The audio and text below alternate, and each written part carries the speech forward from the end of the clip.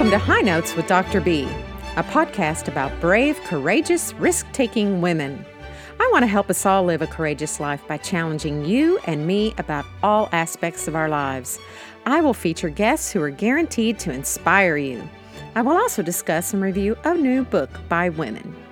My goal is to challenge myself and you to think about the world around us and lead a life that is about changing for the better.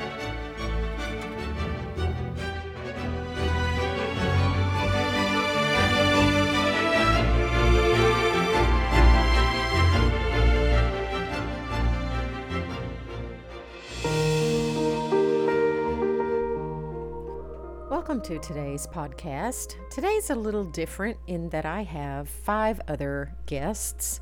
So as you can imagine, there is some sound issues, a little bit of delay. They are all from various places throughout North America. We have a Canadian guest, and then people from Oklahoma, New York City, Ohio, and myself, Virginia. All talking about how COVID, and this is the one and only show that I will do surrounding COVID, and how COVID has affected the teaching specifically of music. This conversation is held with music educators from kindergarten all the way up to higher education, so university and college students. And how in some instances, a one-day notice, teachers in the panel are having to completely come up with a new way to teach their curriculum and to teach their students and reach every student. I can tell you that this is a big challenge because a lot of students do not have the same kinds of Wi-Fi capabilities. Students don't have the same kind of technology capabilities. It is not something that works across the board. Online teaching does not work for everyone, and that is why we try to give our students choices. However, I think everyone absolutely tried to do the best they could to honor their agreement with students and honor their calling, and that is of teaching. And I will tell you that I have a very strong philosophical opinion about teachers, and that is that it is the noblest profession in the world. And I wouldn't say that about them if they were making tons of money and all of those things, just as I think medical doctors are noble, certainly dentistry, lawyers, maybe, probably not. And there are professions that are noble, but you make a lot of money at it. You know, teachers don't make a lot of money. They, especially public school, kindergarten through 12th grade, very often have to work another job. And why do they do it? And you might say, well, they're stupid to do it. But it's the most noble profession. And anyone who will take on my children in a classroom, more power to you. You deserve all the honor and all the respect that I can possibly give you, because my children and yours, I hate to break it to you, are not easy. And so anyone who wants to spend 7 hours a day with my kids and try to teach them something, I'm going to honor them, because they are amazing people who are doing something that I see as a very selfless calling. And if teaching is your calling, then you are a person who definitely deserves and will always get my respect. So, with that, I hope that you'll enjoy this podcast, whether you're a musician or not, but I certainly hope that you will find some really amazing details about what schools and school districts and teachers are doing to try to help students learn in this crazy time of COVID. Ladies, thank you so much for being here on High Notes with Dr. B. And today's subject is about education, specifically music education, and how COVID has affected teaching music to students.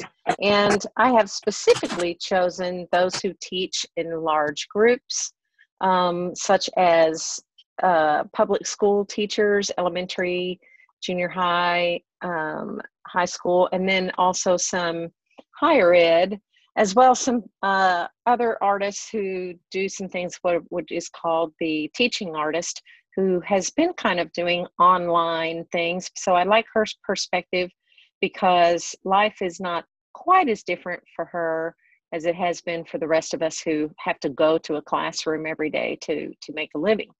So it's a good little round robin. And what I'm going to do for the listeners is I'm going to tell you, we're going to start with our youngest grade teacher first, and then we'll move around, and then we'll come back to them with some questions. And hopefully you'll find this really interesting. I think it's a very interesting conversation because we are all expecting maybe some new normal for all of us after this, even though I really hate that term.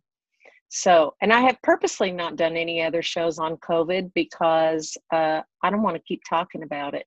It's something I'd like to not talk about at 24/7 in my life, and would like the show to sort of remain timeless, you know. So don't want to have people go, oh yeah, when that crazy COVID happened, that's when this is from. So trying not to have lots of podcasts and stuff from this particular or about that subject. So, but this one I think is particularly interesting, especially for those of you who have students who are home and you're having to homeschool them. And hopefully this has given you a new appreciation for the teachers in your kids' lives, and that you realize how hard they all really do work.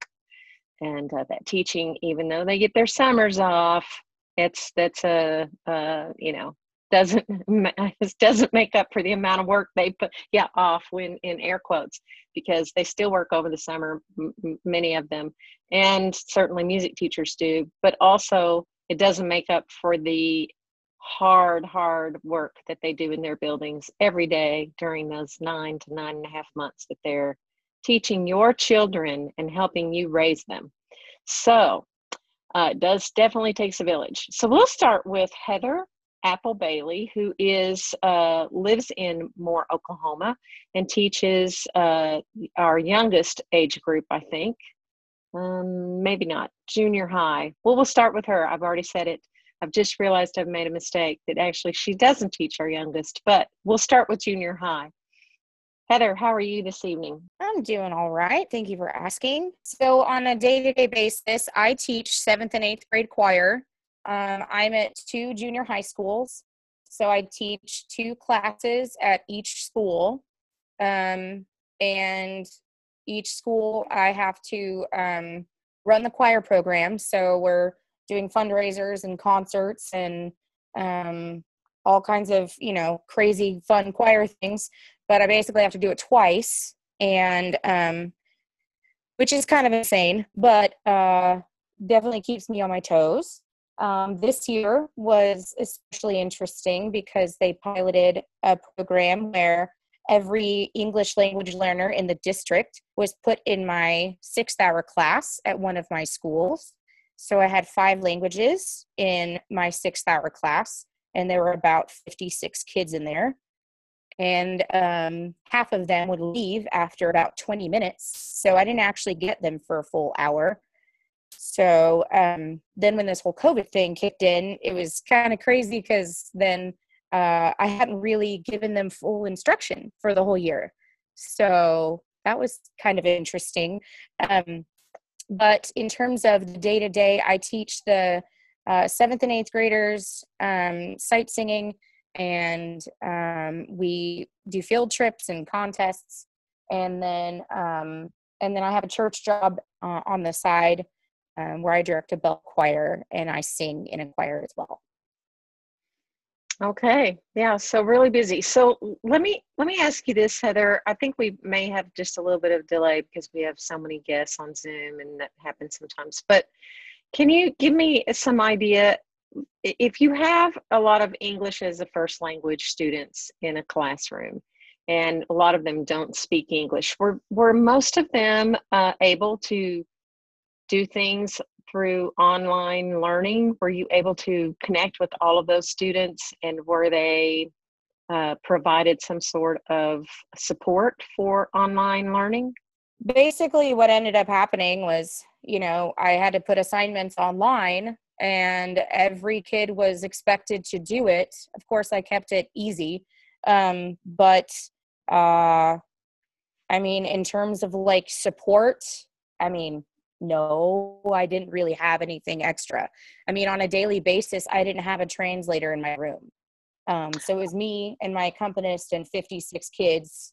So then when this whole COVID thing hit and they're trying to do online work, I was just, we were basically hoping they had access. We took a survey of the kids when all of this went down, and found out what they had at home. And so as long as they had access to at least a cell phone, they basically thought that was enough for them to be able to participate and do their homework, which I thought was insane. But as long as they had a cell phone, then they were expected to do homework online. But if using they don't, Canvas.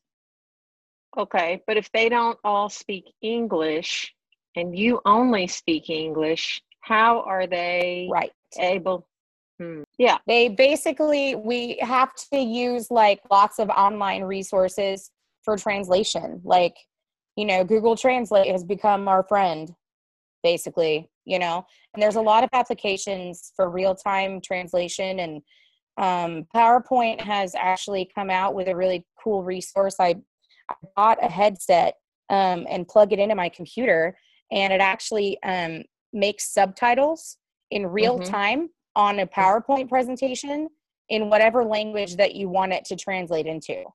Oh, wow. That's really cool. Of course, it's very, very cool. And so, and it's actually pretty dang accurate, because I actually asked them, how right is that? Because if I've got kids that are speaking Chinese, I have no way to help them. I studied all of the Romantic languages, but, Asian languages, I have no idea. So they actually would, give me the thumbs up that they understood it. And so those things would help. Technology would help. But yeah, they're kind of on their own, pretty much. Very, very interesting. Well, that's good to know about PowerPoint, though. There you go. That's a really cool thing. It's an amazing resource. Teachers. Yeah, I mean, I knew you could speak into it and it would make like a voiceover and you could narrate it, but I did not know that it would then translate it into writing and put it in another language. That's really great to know. Thank you, Heather. So our elementary school teacher is Lena Miller, who teaches in the Toledo schools, Washington schools in Toledo. Is Washington schools actually in Toledo? Yeah, so it covers about an 8-mile radius in Toledo. Okay. And you have kindergarten through 8th grade, is that correct? I currently teach kindergarten through 6th grade. That's how our elementary buildings are designed. Gotcha. Okay, and so what was your experience like? Or has it's still going on? So what is your experience?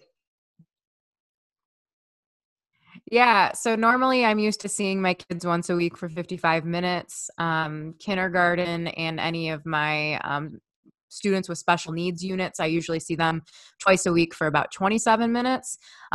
We were told on a Thursday in Ohio, that the schools were to close for 3 weeks. And so that next day was very much a normal day in a sense of, teaching as much as we could. And then, no one really knew what to expect. So tried to clear out my classroom with some stuff I knew I'd need for 3 weeks.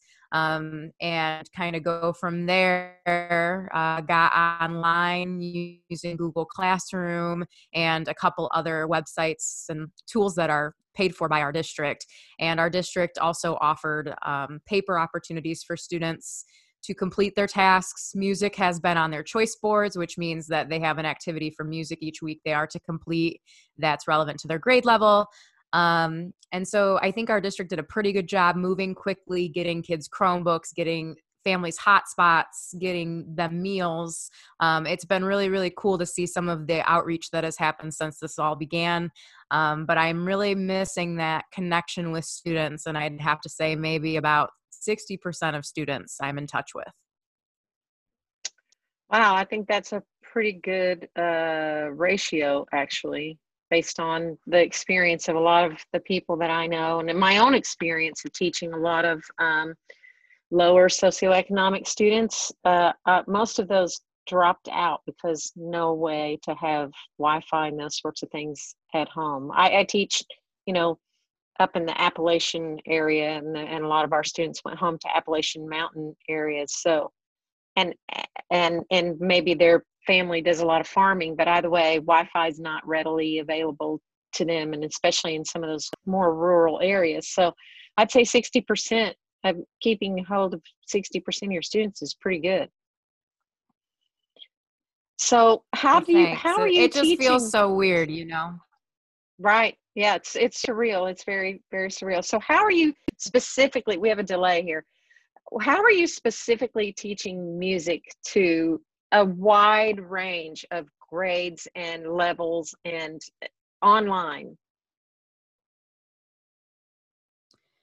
So we've tried our best as a department. Luckily, I'm not alone. I have, 7 other music teachers that I'm working with, and we're each developing plans for each grade level.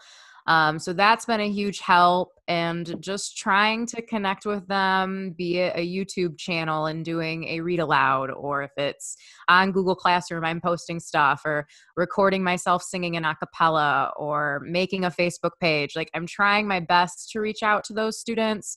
The students who lack technology, I'm finding a real struggle with getting in touch with.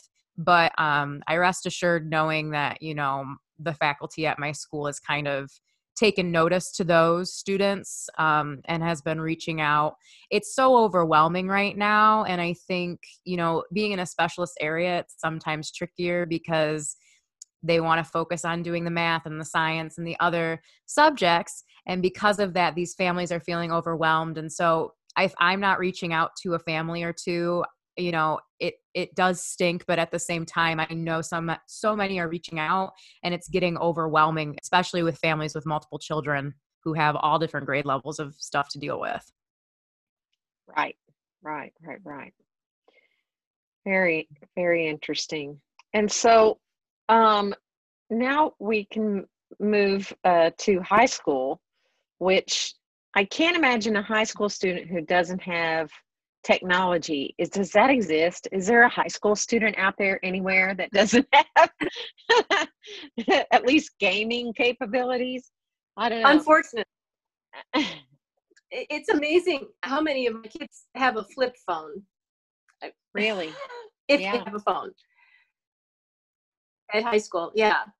It's surprising. You would think everybody has like the latest iPhone. In fact, many of them do have more current phones than I have, but those aren't the ones that are difficult to reach. Like my situation, Lena and I are essentially in the same city. I'm on the other end of the city. She's on the northwest end, and I'm on the east side of Toledo, at Toledo Public Schools High School, and I service 6th through 12th graders.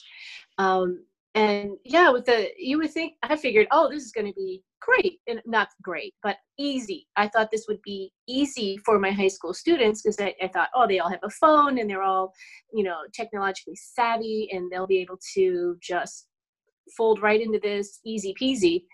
And there's so much more to this situation than just kids getting on their phone and doing their homework.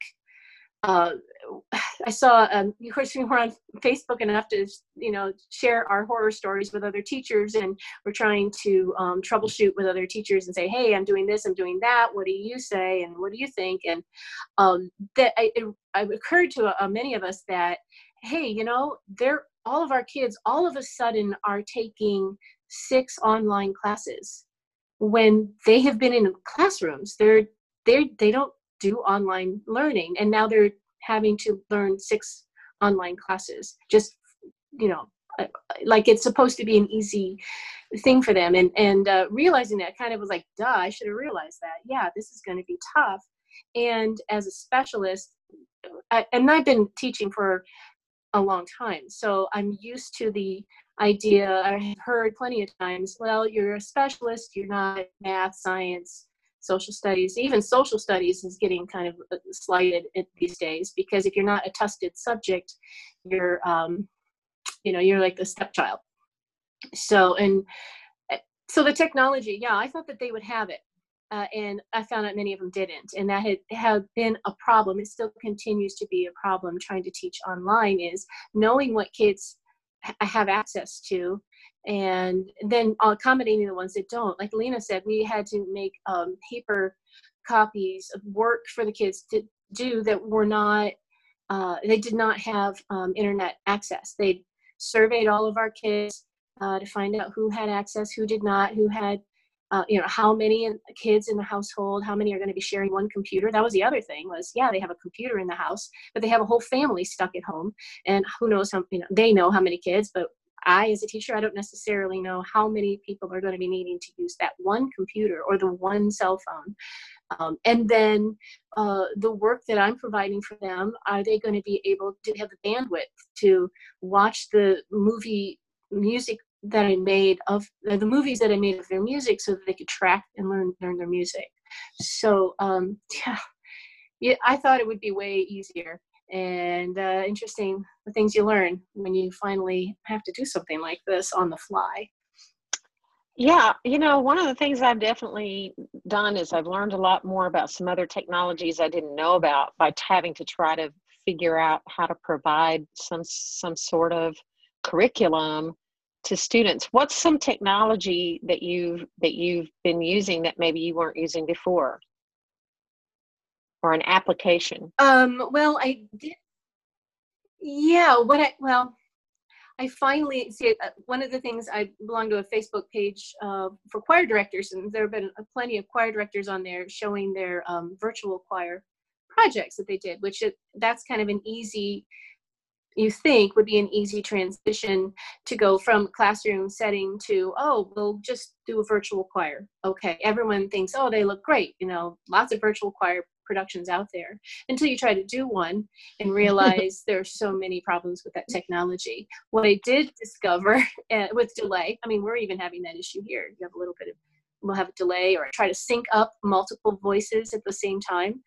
But I did actually just yesterday, and the last 2 days, but yesterday spent, probably 12 hours working on a Final Cut Pro virtual choir. And for presentation for tomorrow, we're still doing we do a Memorial Day program every year. It's been going on for over 100 years.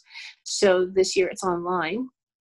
So we did the virtual choir with my kids using Final Cut Pro. So I had to learn how to do all this editing, which is, I don't think they give you a class in that when you get your degree, but they probably should now. And so Final Cut Pro, I've been using GarageBand all along. I use it to do rehearsal tracks.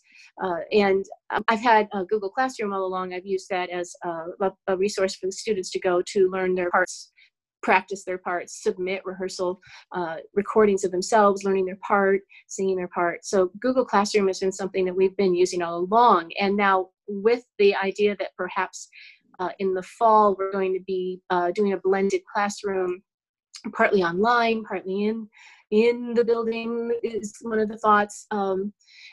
Definitely, they expect all of us to use Google Classroom and then also teach in the classroom and kind of blend the two together. So Google Classroom, Final Cut Pro, GarageBand, those are the technologies that I've been using. Applications, I guess. Yeah. Wow, that's pretty interesting. I've never used Google Classroom. I should look at that.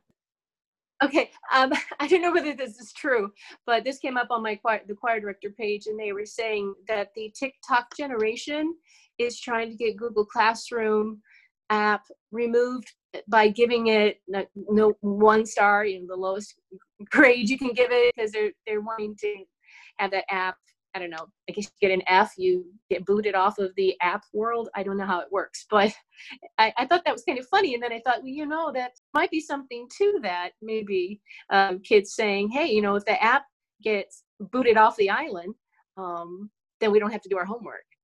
I don't know if that's a I thing. had actually goodness. heard But, about something like that. I had heard about that too. Really? So whose hands, who holds the power? They are tricky little boogers. Thank you, Lisa. Thank you. That's some really interesting information. And parents, if you have any idea that your students are trying to sabotage Google Classroom, you might want to have a conversation with them. All right, so we'll move on to Ashley Renee Watkins, who lives in New York City, and I'll let her tell you all about what she does. She does something a little different, but interesting nonetheless. Yeah, so I am a teaching artist and facilitator.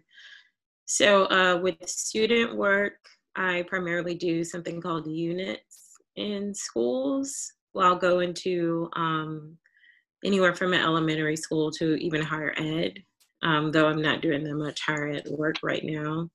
And we'll do sort of an extended stay visit where we're on the campus about twice a week. And pushing into a subject area. So I'd actually be partnering with a classroom teacher from an array of subjects and doing the Lincoln Center sort of curriculum, but we co-construct the curriculum with our teacher partner. So we, just prior to this, I was in a unit that had 10 visits. That we were at visit 5, and one of the sort of anchors of the unit is that the students see a live performance on the Lincoln Center campus. So that's an example. I also was in a unit for another organization as well, and that unit was a little less little lower touch point. So that was sort of an all-day visit to an exhibition, and then we do a workshop around the exhibition, and that was actually like a music technology workshop. So using like GarageBand to build soundscapes and things like that. Yeah, so that's pretty much what I do, and I also work with adults, like training. So we actually had a giant training that we were going to be doing down in Texas that is now moving to later in the year and moving virtual. So we're figuring that out. But we actually do use platforms like Google Meets, not Google Meets, rather. That is a platform, but Google Classroom. And I can possibly understand why they're trying to sabotage it. It's kind of, Google can do better. They can. So I hope it doesn't sabotage it, but I hope they work out some of it's very, it's not smooth. It's not a smooth platform as much as it could be, because it's been around for a while. Yeah, so I do that work, but we've sort of shifted now to not only doing, a lot of my colleagues are doing their units online, or they're doing something like what me and my co-teaching artists were doing. We are actually pre-recording our sessions so that the school can insert them at whatever point that they need to for the students. So we are picking up the unit where we left off and pre-recording on Zoom, and then doing some video editing and screen recording on our Macs. And just sort of doing that kind of work. And then we're also doing Facebook Live and YouTube Live, and it's all archived on there. We're doing those kinds of sessions as well. So if I'm a teacher in, say, Ohio or Oklahoma, and I have a unit on sound, and I want to talk about the singing voice or how music instruments are heard or whatever, I can go and ask your organization. So As it stands right now, Lincoln Center currently services the greater New York City area, so in and around there. But who knows now that we're moving into this digital age? Because right now, all of our live content, as far as there's a crew of teaching artists that are doing sort of Facebook Live and pre-records on Facebook. That content is accessible to anyone, and it's not necessarily customized. So it's sort of like general theater concepts or music concepts or dance even, or visual arts. So it's sort of general, but with what's happening now, what's happening with that now is because so much of the content is moving online, it actually makes institutions like Lincoln Center or Kennedy Center more nationally accessible than they were prior to this. Gotcha. So for us now, it quite possibly will be that we could possibly service a school in Arizona or a school in California more intentionally and more in a more customized way. Makes sense. Well, definitely school's going to be rethought, right? Rethought and redone, I think. We still have the access gap here, though. I don't know the exact statistics, so I won't name it. But there are quite a bit of students. I don't know if we're at 60% retention here. But there are quite a bit of students who still don't have access. They have worked like other school districts around the country. All students were given Chromebooks or access to Chromebooks. And also one of the local internet companies here has given access to everyone that can have access, if that makes sense. Right. But there is a very high homeless student population here that lives in shelters. So I'm not quite sure of what the sort of infrastructure has been to accommodate that now remote learning in spaces like that. But those are the kinds of things. We also are looking at, what summer school. Now I do know 1 in 6 students are going to be in summer school this summer. Wow. So that's a large summer school population to still figure out how to service. Right. Yeah, so it's still access issues. I will say, I thought it was huge that the local internet service it's free access for those who can't afford it. So that is a major thing. Yeah, that is and of course good. the Chromebooks, I think, are like a national initiative. Yeah, but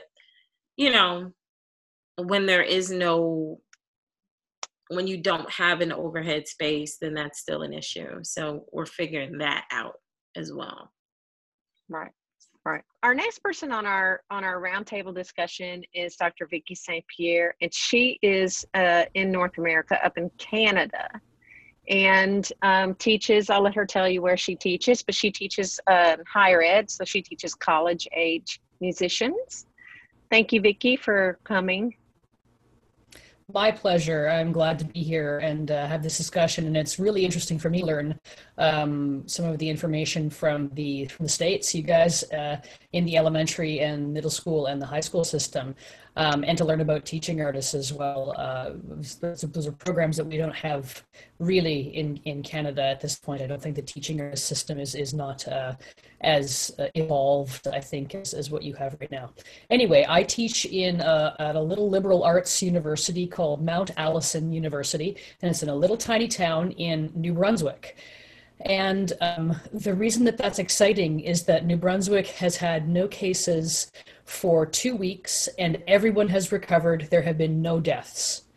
So it's been a really sort of, I know, a lot of hand waving, and it's very exciting, and we're moving toward a more open economy right now. Now that's a little scary because people are, a bit flaunting, but of the rules and regulations. But what are you going to do? Anyway, so what we did quickly when we went off campus and went to online learning at the end of our term, we only had 3 weeks left. So that meant that we could fairly easily make do with just about all of our courses. I teach several courses, and at the time I taught applied music, so that would be the one-on-one voice lessons, and opera workshop, which would have involved a performance. In fact, the day that the schools closed, March the 16th would have been for us, would have been our final performance of our opera scenes, and then they would have had a few more assignments due after that, where we got together and worked on some other opera stuff. So those things moved online fairly well, except the applied music was really difficult because of some of the things that you guys have mentioned already, which is access, the ability to be sure that you have a stable Wi-Fi connection, the ability to record and have this space to practice your juries, et cetera, et cetera. So I advocated that the voice students not have a jury, but instead write an assignment that was a couple of substantial paragraphs on each of their jury pieces, so that they gave us some historical context, and they gave us the technical issues that they had worked on, something that they had learned from it, and the benefit of actually studying this piece in amongst their repertoire. Most students actually commented at the end that that was a very valuable experience for them, and so I'm glad that we were at least able to wrap up their applied lessons in that way. Moving forward, we've now been discussing, as have all Canadian universities, how we're going to deliver the next term of classes. So all of our spring summer courses, and there was a large uptake in our spring summer courses that are online. So our online self-directed learning, I have a colleague who's a very good friend, and in fact, in my 2-family bubble, we're allowed to have 2 households that don't have to social distance. So she's in my bubble, and so my bubble buddy and I have been chatting about this, and she's teaching one of those. So she pre-records her lectures, and then it's self-directed, so they get them when they get them, and then they do the assignments, and then they have to have them done by such and such a time. So she marks them when they come in. But as far as fall goes, we've been discussing a hybrid model here. I think that's what they're going to probably go forward with, but I don't have any official word. Most universities are going to be almost completely online, and that's going to be really interesting, especially with things like music. Anything there's sort of experiential learning and those sort of applications, it's a matter of figuring out not how to best deliver what you had before, but how to deliver what you can deliver now in the best way possible. So it's a shift of paradigms, really, so that taking, let's say, a vocal pedagogy course, I'm going to have to, instead of thinking, well, how would I do this in the classroom and can I translate that to online, I have to think, how can I best teach this online? So I'm thinking of taking some modules and making them, like, maybe not written tests, maybe verbal tests, questions, like a discussion with each of the students if the class isn't too large. I don't know, other ideas like that take completely really change my approach to how I would deliver a pedagogy course. Right. Yeah, I've already been thinking about that as well, because that's something that's in my schedule for next year for sure. So how to do that. And I think a lot of us are going to have to find ways to have some webinars for each other, and maybe do some Zoom lectures for each other, some things like that, because I don't know, it's going to be pretty tough, I think, to engage them, especially after this year. Like, they're really sick of it. I mean, what do you all think about the fact that there's a lawsuit against universities and it's a class action, and it probably I know it's in the US. I don't think it's in Canada. But see, the thing is that in the US, you can sue anybody for anything. And we're a very litigious society, and it's really stupid. And if we would make the loser have to pay all of the law fees, then we'd have a lot less of that bullshit. And yes, I did say that on my podcast. But anyway, I just think that it's nuts that there are lawyers that are like, yeah, let's sue all the universities for you having to be online for your classes. We would have liked to have not had to do that. We would have had them on campus if it wasn't for the fact that they could die. I mean, it's, or probably maybe not them not die, but the instructors that they're around because they're older, right? Or whatever, that it would have not helped the bubble. Mm-hmm. But I think we did what we had to do and what we could do. And I can't imagine that there is a judge in this world that goes, yeah, this is a good idea. Anyway, what do you think about that? It is what it is. And we just have to make those tough decisions. And obviously making those tough choices are, making the right choices aren't obviously the easy ones. So we kind of have to tune out all that noise. Complaining is one thing, suing is another. But anyway, and we would like to have given our students their on-campus experience, right? But so I don't know. I think it's really stupid. But so, all right, ladies, this is on the lighter side, and then I'm going to let you all go on with your lives. Vicki St. Pierre, what are you doing that's not music oriented during COVID that you wouldn't be doing otherwise? We're cutting out an area of our back lawn because it's not lawn, it's just weeds anyway, so we just cut it out. So we've been doing a lot of gardening and house maintenance and that kind of stuff, and it's been really nice. I haven't really minded that free time to do it. The looming how long is it going to be before I start performing again is a little difficult sometimes, but when you just dig a lot of dirt and hammer stuff and fix things, then you feel a little bit better. So that's what basically I've been doing with my time. Good for you. Lisa Morgan, what have you been doing? I got a new piano. Now, I got the piano right before COVID hit. Yay. Doing some composing. Not enough though. I need to do more. Gardening takes a lot of time. I just moved 2 yards of soil to my brand new raised beds in the back. So I've been, working out, shoveling. Wow. That's great. And other than that, chilling with my husband, who's also a teacher. So we both have that teacher online life. So, we wear pajama bottoms and we binge watch Netflix after 3:00. Now that's one company that's seen a nice little uptick, I think. Lena Miller, what are you doing? In my dreams, I'm working like Vicki and Lisa with the garden and trying to plan my yard, but I'm on the couch with Netflix usually. So maybe that will come to fruition later this summer. Right now it's not, and it needs to. So just been doing some reading and just, really relaxing and what are you reading? Adult coloring books with gel pens. I'm reading a book right now by Glennon Doyle, I believe. Her new book, Untamed. Yeah. Okay. Cool. Yes. Yeah, and I have enjoyed it. So good. Heather, I just had major surgery. Well, that's something to do during COVID. I have been. Yeah, that's something to do. And I did have to get tested, and that was not fun. I'll tell you, that COVID test is no joke, yo. That thing goes all the way up and up to here.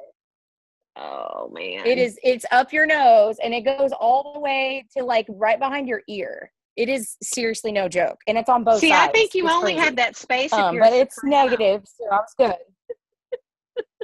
I mean, and of course, the whole time I was in the hospital, they were like, "Wow, your lung capacity is so big," and I'm like, "I told you a million times I'm a singer. What? Hello." I've been, playing with the dogs. And I've been doing gardening, and I'm remodeling my house, and so I do that. So I hammer things and paint things and destroy things and then put them back together. And then we've been having lots of, with Ashley, we've been friends forever, so we have lots of house party game nights online. It's fun. Ashley, what have you been doing? I have been getting into getting better at like making artisan breads. I had to wait a while because I've never used a starter before, and someone sent me that recipe, and I said, I'm not ready to commit to having a starter child. So I'm not ready to raise that kind of child. So I had to wait. My beautiful mom, who lives down in Dallas, or a suburb of Dallas, got me like a ton of yeast because it's completely out of stock everywhere. So she got it, and it finally came in a care package with some stuff. So I've been finally getting into my doughs that I love, so I can whip out my KitchenAid. Are you making sourdough? I didn't do a sourdough yet. I just did like a beginner, like whole wheat loaf. But yeah, I've been doing that kind of stuff. Thank you, ladies, so much. I'm so grateful to all of you. Join me again next week for a new podcast coming your way. Also, I would be so grateful if you would please rate and subscribe to this podcast. It would mean so much to me. All notes for this podcast can be found on the new website, highnoteswithdrb.com. Thank you again for listening. Sending you all peace, love, and courage.